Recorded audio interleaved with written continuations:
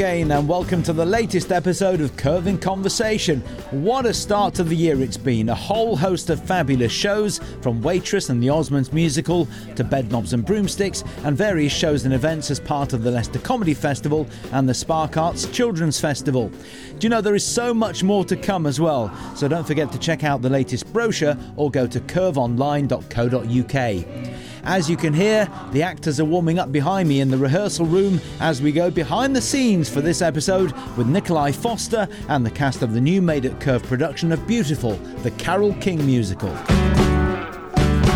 This show tells the extraordinary story of one of the greatest songwriters of all time, how Carole King fought her way into the record business as a teenager, selling her first hit when she was just 17 years old. By the time she reached her 20s, she had the husband of her dreams and was writing hits for the biggest names in music, from Bobby Vee to Aretha Franklin, the Monkees to the Drifters. So let's start by talking to Curve's artistic director, Nikolai Foster. How are you? I'm good, thank you. It's a joy to be working on this show and all of these incredible songs. You don't quite realise that you're a Carole King fan until you work on Beautiful and you realise there are so many hit songs that they all wrote. Tell us why this show for you then, because for me, I know all the music, I know the story, but it's great to introduce it to a new audience, isn't it? I think so, and like I said, you don't really realise how many songs you actually know. I mean, it is literally just hit after hit after hit. I mean, that Tapestry album, I don't know how many number ones or hits it spawned, but it really is a sort of masterclass in songwriting, in form, beautiful lyrics, incredible melody, catchy songs that we all know. And I think for all of us, whatever age you are, this sort of body of music sort of, it's key moments in our life, whether it's, you know, getting married or having a baby or feeling loss or, you know, meeting somebody for the first time. It's they've just got it. Yeah. And it's incredible just, as I say, how many songs you didn't realise that they had written. Because, of course, the great thing about them, especially in the early days, they were just songwriters. They weren't, you know, Carole King wasn't performing them. So, you know, it was the Shirelles, it was the Drifters, it was Little Eva. But, you know, of course, we know the Locomotion now through Kylie Minogue. And that's just one example of how those songs have been reinvented by subsequent artists through the decades and why they're probably going to outlive us all, quite frankly. Away from the songs, because it's not a jukebox musical, it's got great songs that everybody will recognise, but it's got a real heart as well. It's about relationships, marriage, but relationships in general. But it's also about Carole King's growth, because, as you say, she started as a songwriter, never ever wanted to be a performer, but it's her growth in life as well, her independence, her empowerment, really. I think that's what you say about it having so much heart is why the story works and why it's sort of it's not just sort of vacuous hit after hit after hit.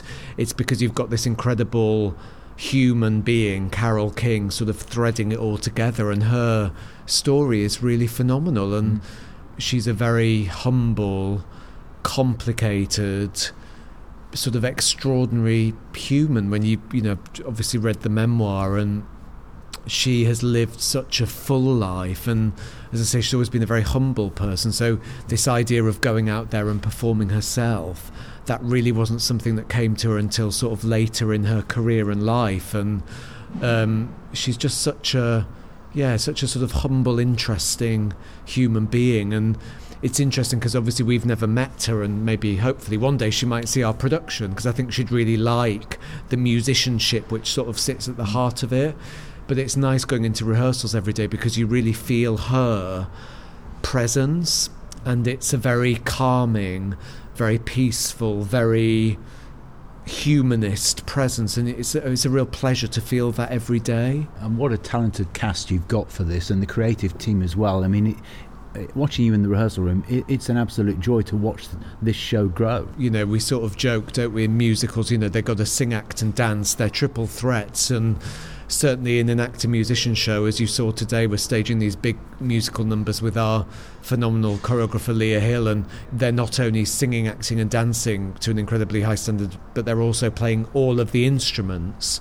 And Sarah Travis, who Curve audiences know and love through many shows, she is there weaving this tapestry of, you know, music together. And it's so brilliant, isn't it, that we can come to work every day and we've got music filling our lives, and often it's strange with a musical that you don't meet the band until the end of the rehearsal process, and then most of the time they're in a pit or, like in a chorus line, they were sort of at the back of the stage, whereas this, they're at the centre of it. They are the living, breathing heartbeat of it, and it's beautiful. It's very moving that, 1 minute somebody's playing a saxophone, then they're doing a dance routine, then they're playing the drums. And for many of our company, they haven't been in an actor-musician show before, so they have phenomenal voices and they have a bit of percussion, and now they're saying, I want to play the drums on that, or can I learn a bit of piano here? And it's incredible to see that sort of musicianship. And I always think of Andrew Lloyd Webber and the phenomenal work he's done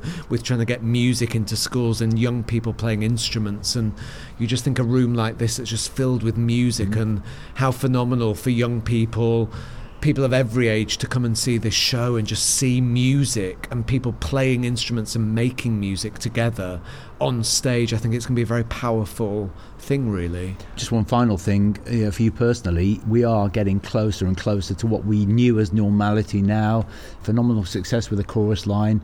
Beautiful now in the rehearsal room. You've got Grease going into the Dominion. I mean, the year has really kicked off, hasn't it? Yeah, Akram Khan's in rehearsals at the moment, rehearsing The Jungle Book. We've got our co-production with Grey Eye, the Paradise Files. So there's so much happening. And yes, it does feel like we're sort of getting back on our feet. The New Work Festival kicks off in the spring. So that's local artists and our resident creatives creating new sort of bold work. So it does feel like we're getting back to normal, and it feels like we sort of can't go back now. We've got to keep trying to get people through the door, encourage audiences to come back. It is a very safe environment. Our phenomenal front of house team really do go above and beyond, as as an audience member, to look after people, and we encourage people to still wear their face coverings, and we're in this modern, very well ventilated building, and so we're really proud of that, and we hope that gives confidence for people to come back, because that's what we need now. There's no point making all of this work if people don't come along and support it, because it's all for the audience. Once again, it makes you the busiest man I know, so we better let you get back into the rehearsal room, because they can't do anything without you. Thank you, Nikolai. Thanks, Martin. Always a pleasure and great to have your support. Everybody ready? Playing Carole King is Molly Grace Cutler. How are you, Molly? I'm really good, thank you. How are you? I'm good. How are you enjoying this? Because in the rehearsal room, there is so much energy and talent, isn't there? Yeah, everyone is incredible. We're very, very lucky to have such a wonderfully diverse cast who are so amazing at everything that they do. So. Tell us a bit about your background, first of all. I think you're a Grimsby girl, aren't you? I am, yeah. Born and bred. So I know you're a singer-songwriter, musician, as well as an actress. Where did that start for you? What was the influence early on? Well, I mean, I guess I started sort of dabbling in writing and things from, I don't know, about 14, I think. When I first started kind of picking up guitar, I think sort of around 14, 15, I took a lot of influence from, a lot of Fleetwood Mac, like Patti Smith, like very strong female lead singers, and I really like the way that they wrote. But I've kind of dabbled in and out through doing theatre as well, so it kind of So what came first, music or theatre, or did it all come together? No, music came first. I picked up playing piano when I was like, 4 or 5, I think. I was small, and I've played that forever, and then progressed to guitar when I think I got very jealous like as a kid, because I had all these bands that I would listen to, and yes, there was a lot of bands that from like the 70s that had very strong like female singers, but a lot of the music that I liked as well they were all male bands, especially the guitarists of the bands were always usually guys with long hair, leather pants, and I was like, I want to do that. I want to be that. So I was like, I'm going to pick up guitar. I find it funny because I think when you're that age, a lot of guys play guitar because they think, if I play guitar, I'm going to get all the girls. Yeah. And I was like, no, I just want to be them. I think I just want to be them. So, it was a funny progression. So when you were growing up, what sort of music was played in the house? Did anybody have any Carole King? Yeah, a hugely diverse background of music. My dad and a lot of his brothers back in the day used to DJ quite a lot. So we used to have a vinyl player in our dining room, I guess. And I used to go put my little vinyls on the tape deck and just play them. But yeah, we had like yeah, everything from Carole King, like Frankie Valli, big Elvis fans.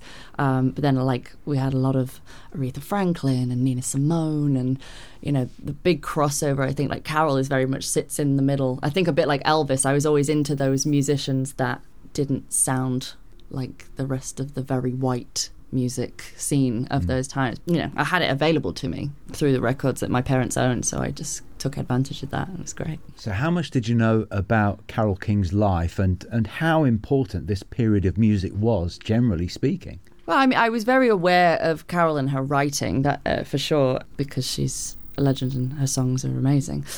But in terms of her actual life and sort of the things that she went through, I didn't know a lot at all. I don't think many people really do. I mean, for sure, all of us in the room were very shocked like how much she actually went through. And I mean, surpassing our show, like what she continued to go through as well.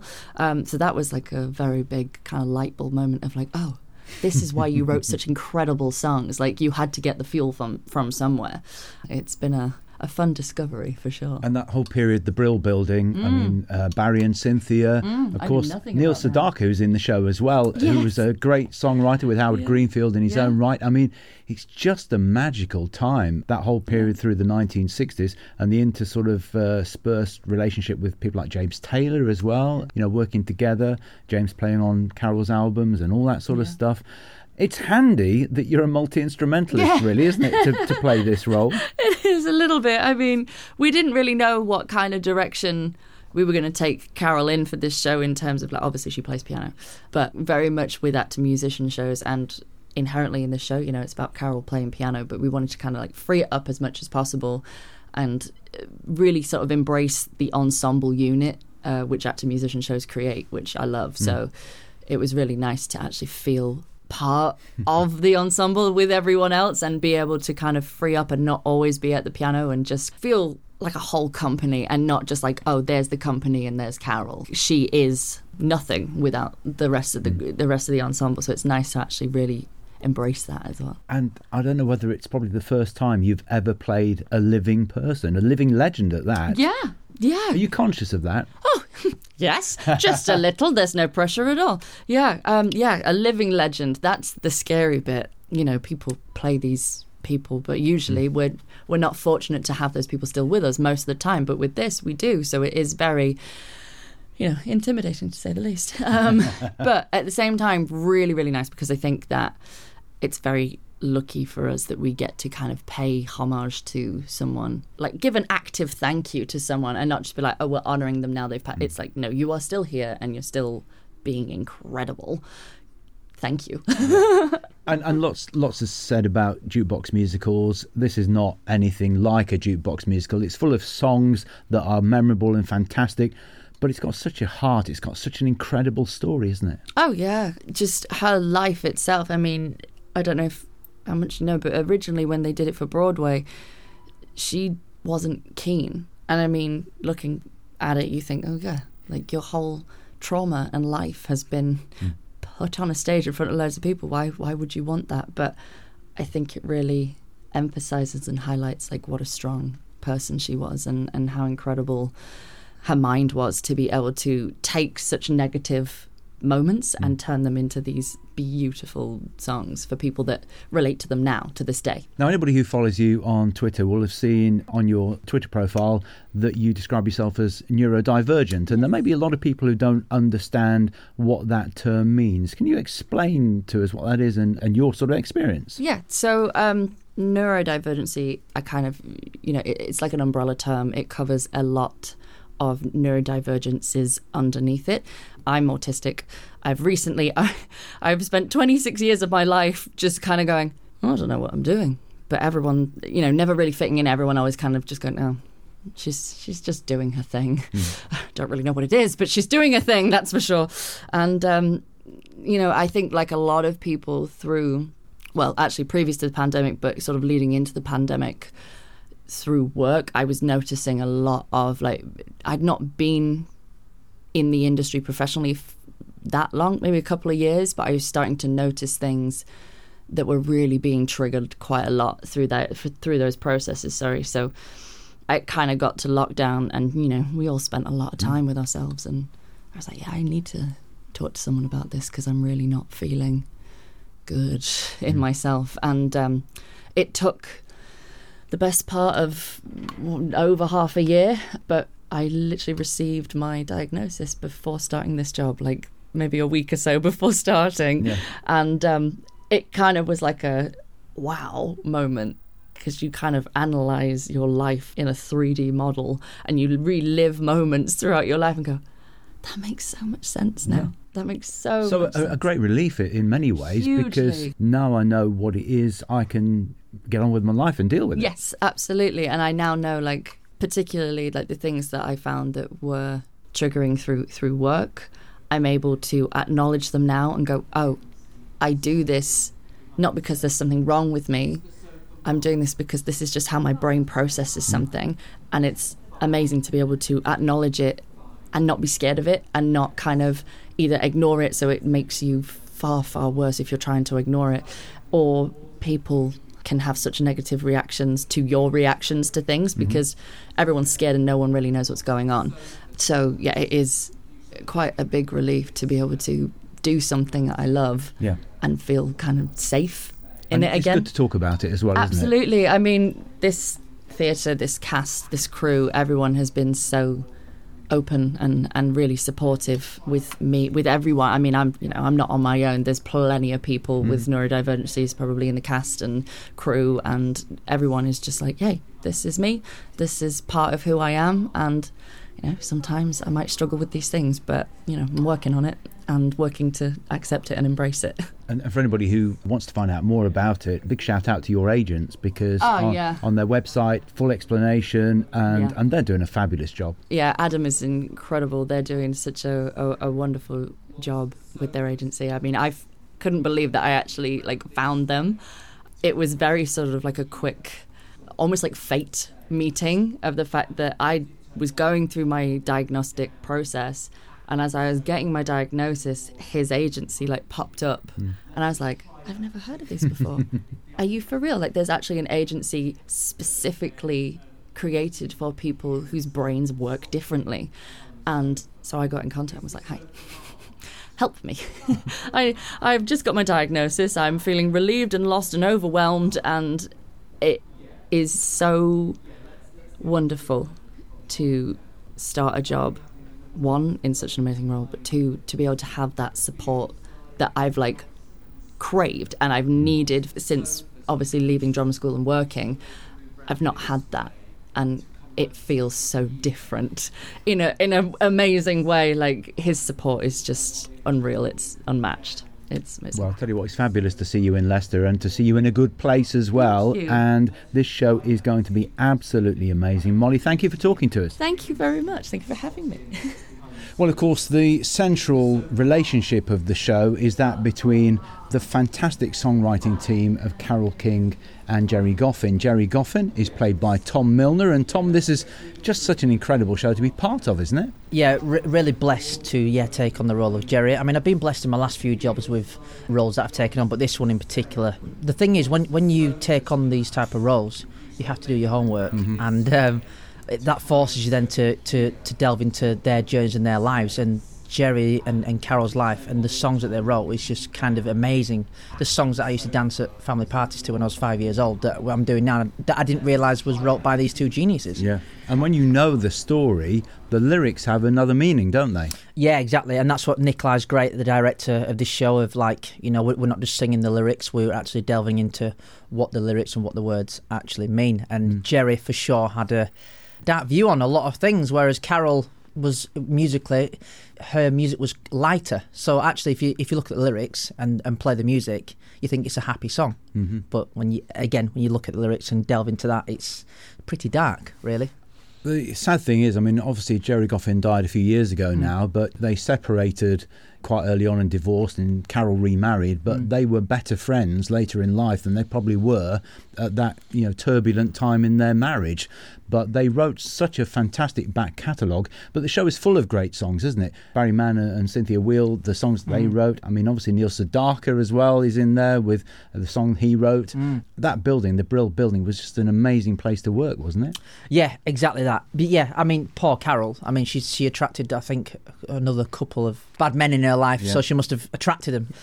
But yeah, you're right. And when I was doing the research, I think Jerry had gone to see this when it was on Broadway as well, and I was like really surprised, having read the script and stuff. But I think he was quite protected as well.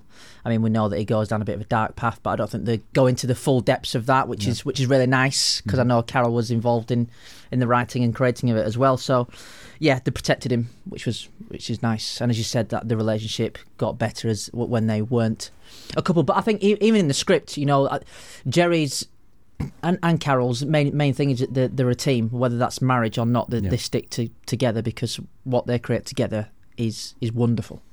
And they had to, because the building, the production line, it was a music factory, wasn't it? The songwriting teams were all competing against each other to find a new hit for whoever. So they had to produce. And I don't think they got a lot of financial, things from it either. So as you said, it was just constantly on the process of writing. And again, in the script, Jerry goes, they get a big hit.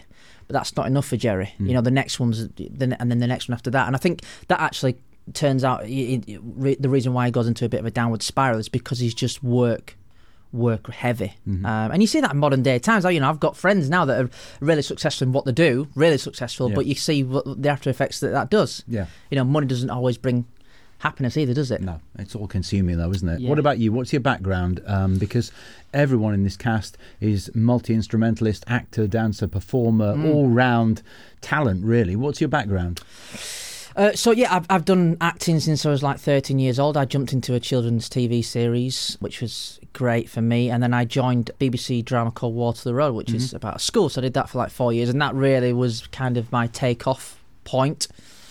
And then I did a few bits after that, like Holby, and then the musical theatre world allowed me in through a show called Soho Cinders, which was put on in Soho, and it was Styles and Drew, and they were amazing at giving me the first opportunity, because there was quite a stigma at that point where, people that had trained in musical theatre, they saw a lot of TV stars coming into musical theatre and they didn't like it, and that was kind of when I jumped in, and before I'd even opened my mouth and started singing, I had people judging me at that point. So it's really, really hard. But I really do thank George and Anthony, Styles and Drew for giving me that opportunity, because then what that does is it then builds up trust for other productions to allow people like myself to because I never trained either. I learnt on the job, if you like, which was brutal. And I'm always learning. My dad always told me from a young age, the minute you stop learning, the minute you should give up what you're doing. So I'm always even on this job.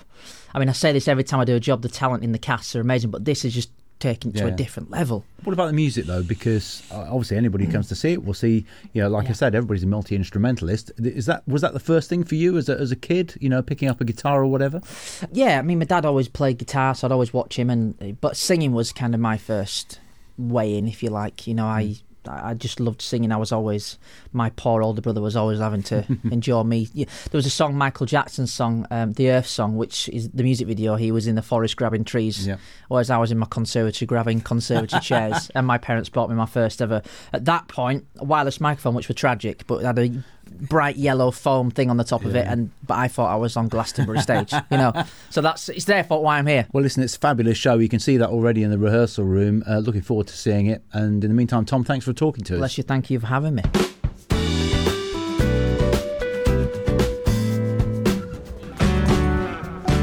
Well, I mentioned already that there are so many fabulous songwriters featured in this show. One of them is Barry Mann, and playing the role of Barry, amongst other things, is Josh Slovic. How are you? I'm doing very well. This is just a fabulous show. The soundtrack, all of the songs are incredible. Of course, they're not all Carole King songs or Goffin and King songs, because Barry and Cynthia wrote so many fantastic songs as well. They really did. I'd heard a lot of their songs over the years, but didn't realise that they'd written so many great hits. I remember hearing on Broadway for the first time I was a teenager. I've always remembered that tune. I had no idea that Barry Mann wrote that. Yeah. And not only on their own, but of course with other partners, songwriting partners as well. The back catalogue is just incredible. So when you got this role, how much did you know about Carole King? I knew We Used to Love Him Tomorrow, Natural Woman, and I knew that she was an important songwriter. I didn't really know her story, and so in the build-up to researching this, just listening to Tapestry, what an album. Yeah. So, Too Late is my favourite song on that. Absolutely love that tune. It's been a joy to research this job. I think it's an interesting story, not just her sort of relationship with Gerry Goffin, but also her sort of growth as a performer, particularly because in the early days she really didn't want to sing at all, did she? And that's something that this show, you know, really illustrates. Absolutely. I mean, not only that she wasn't a performer, there weren't many female composers. I mean, she was kind of groundbreaking. People at that time, you were a housewife, a secretary, and to be a composer was really seen as a man's job. So she was a trailblazer. She really was. Now, the cast is so talented. Every one of you, quadruple threats, multi-instrumentalists and so on. It's pretty demanding, actually, isn't it? It's really demanding. I'll tell you the hardest thing is dancing and playing. Nothing can make you feel more stupid than playing it can be a simple guitar riff and a simple step ball change, but try and marry the two together, you feel like a complete idiot. I mean, it's all about muscle memory, isn't it? Getting it into your system, and that's why the rehearsals are so important. You have to drill it and drill it. You have to do a lot of it in your own time because it's, you know, such a big production. There's so many production numbers. You have to. It's not just the hours in rehearsal. It's the at home, stomping around your bedroom, keeping your neighbours up. It must be great fun, though, because there is so much energy and so much talent in that room. Everyone plays multiple instruments. They've done a great job casting it. You have to be a great singer, great actor, be able to do an American accent, not just American. Some of them have to do Southerns, you have to be Bronx. Kay Maxon did a great job. What about your own background? Obviously, because you are a multi-instrumentalist as well as an actor, do you do music as well? Have you got a music career alongside the theatre career? I've always played in bands alongside when I'm not acting. I play in a band, an Irish trad band called the Phoenix Collective.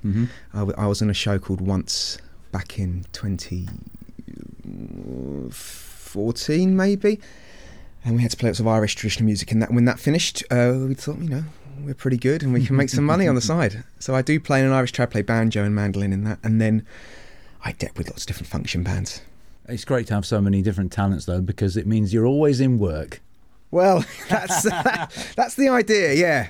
It was, not so easy over the pandemic, but yes. Well, listen, we're looking forward to this. It's a fabulous show. Even in the early stages in the rehearsal room, we can see just how amazing it's going to be. Joss, thank you for talking to us. You're more than welcome. Well, we couldn't talk about Barry Mann without his songwriting partner Cynthia, played here by Seren Sandham Davis. How are you enjoying it so far, Seren? I'm loving it so far. It's been such an incredible rehearsal process, and I think with it being actor-musician as well, from the first day we've been such an ensemble and been working together, and it's such a lovely company. The creatives are fantastic and inspiring. It's been amazing. It's totally full on though, isn't it? I mean, you never really leave the stage in one capacity or another. No, so quick changes, we haven't really worked those out yet because we're on the stage constantly, so we really don't know when we're going to change. We're going to find a point, but it's a very intense show, but it's amazing to be part of not just your own scenes, but then, you know, accompanying somebody else's song, and then they accompany your song in the next scene. It's just like passing the baton, but it's amazing. I love it. And from what I've heard from other people so far, you've all learned so much about the characters, obviously all real life characters. Cynthia and Barry wrote so many fantastic songs as well, of course. Yeah, and we don't realise really when we're listening to those songs that there's obviously Cynthia and Barry, and then Carol and Gerry. They're behind so many incredible and famous songs that we just appreciate, but we don't really see the people behind them. So it's amazing to play she's a brilliant character. She's direct and feisty and very showbiz. So it's been amazing to try and bring her to life from behind the music. Carol's story in itself was very up and down. She had some really tragic things to deal with. Barry and Cynthia had their ups and downs as well. So, I mean, that's integral to this, isn't it? Yeah, I think the two couples act as a foil in some ways, but then they share so many similarities. And obviously Carol and Gerry's relationship is quite a roller coaster. And then we've just actually been doing a scene now where Barry asked Cynthia to marry him, but she has a huge fear of that and how that would impact her life as a career woman and the expectations society has on her and her religion has on her to become a wife and a mother.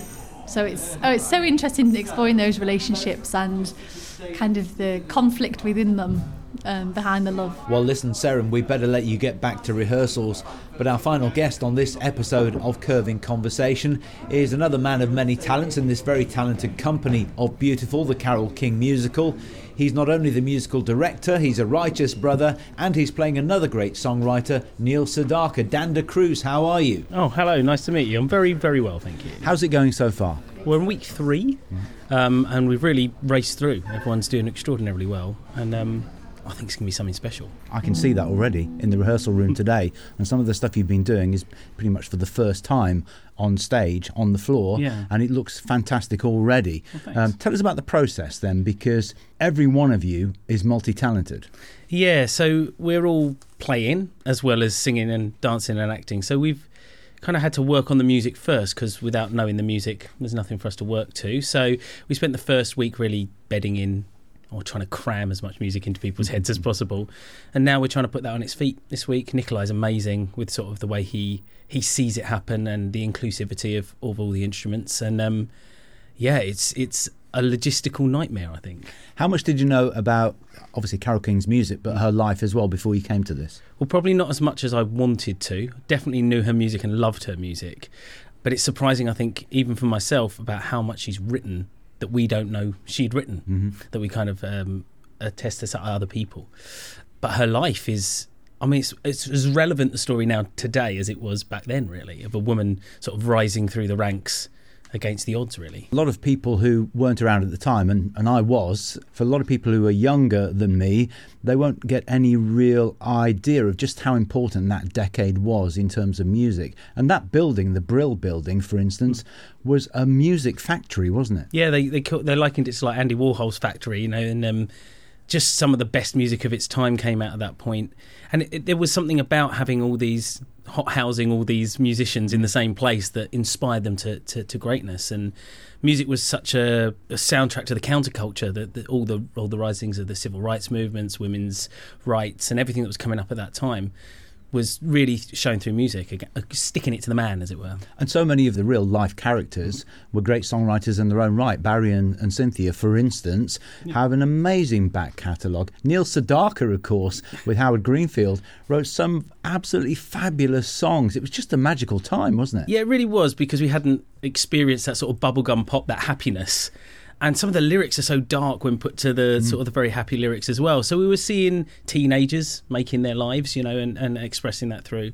And a funny thing about the Oh Carol that Neil writes for Carol is that Jerry wrote O'Neill as like sort of a diss track, as we call it now, in response to that. Did you know that Carole King briefly dated Neil Sedaka at high school? Yeah, it was very brief. I'm not sure we could count it as a relationship. Yeah, the teenage romance. The link between all of these characters is incredible. When you see any one of these sort of writer stories, you realise how interconnected the whole thing is, and how sort of inspired someone can be by another inspirational creature. And I think that's where we are, aren't we? And in terms of being an actor, musician, these are such great songs to sing and play, aren't they? Yeah, when I got the call to ask to do this show, it was hands down, got to do it. It's music for musicians, but for everyone, really. It's so accessible, but it's a lot of fun to play.